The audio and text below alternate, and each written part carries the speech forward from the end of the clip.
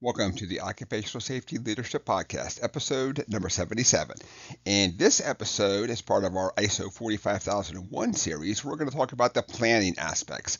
This is a shorter podcast, just covering this section only. Doesn't mean that it's not really important to sit down and focus on, but let's just dive right into it then. So for anybody who hasn't been on the series, you're just kind of chiming in for the first time, ISO 45001 is a occupational health and safety management system, and it provides the framework for organizations to identify, control, and minimize risks related to health and safety in the workplace. And it follows the Plan, Do, Check, Act model, much like I do in life. And if you think about the ISO 9001, ISO 14001, they're all very similar, yet not quite the same, but they all follow that Plan, Do, Check, Act.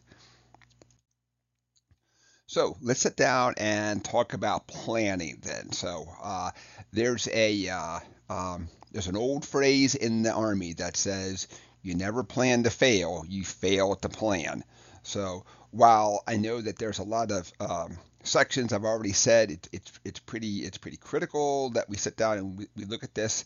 The planning aspect, of course, can really um, help you, of course, to stay on track because it's very easy to go out of scope. It's very easy to look at the low-hanging fruit only, of course. But so let's kind of sit down and talk about how we're going to do the planning. So we're going to establish processes to identify the hazards, assess the risks, determine controls, all that good stuff. Got to set goals and objectives.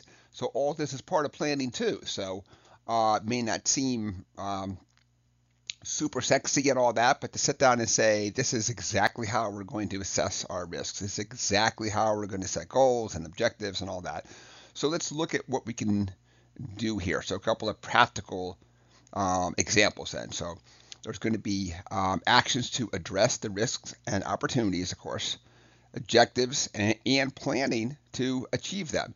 There's a lot of times that you just can't say we're going to have less injuries. You have to have a plan that says we are implementing the following things. And sometimes it's kind of like a building block process, like you have to have step one done, to step two, to step three, to step four.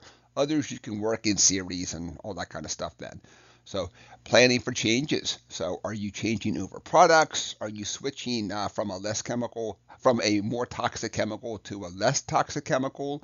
Are you automating in the workplace and you're going from a lot of hands-on stuff to maybe a production piece of equipment? So you're planning for changes, and of course, when there's changes, there's going to be changes to the hazards in the workplace. So how do you plan on integrating ISO 45001 into your your organizational procedures? So it should be something that you can just really just kind of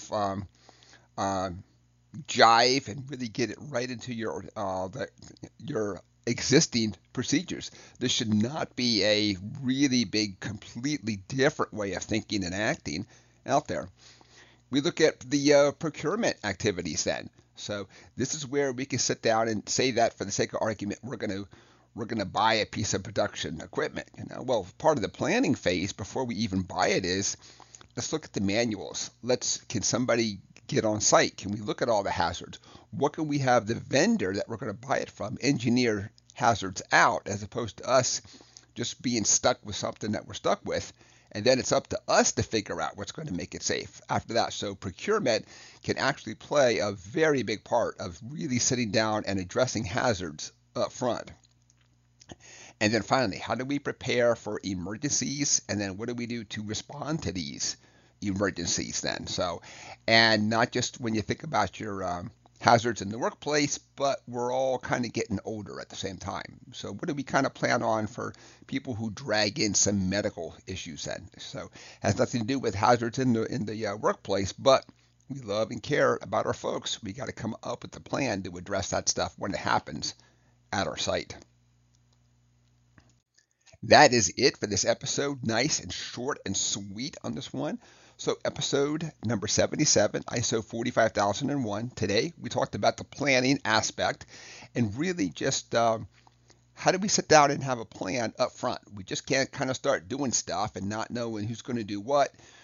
who's in charge of what action, what's the estimated time for having something done, or is it that we estimate that we're going to do the top 15 of our hazards in the workplace, and the other ones we're still in the assessing process then? So we have to have a plan in place. We just can't kind of start winging stuff. But episode number 77 is complete. Thank you for joining me. My name is Dr. David Ayers. Thank you and have a safe day.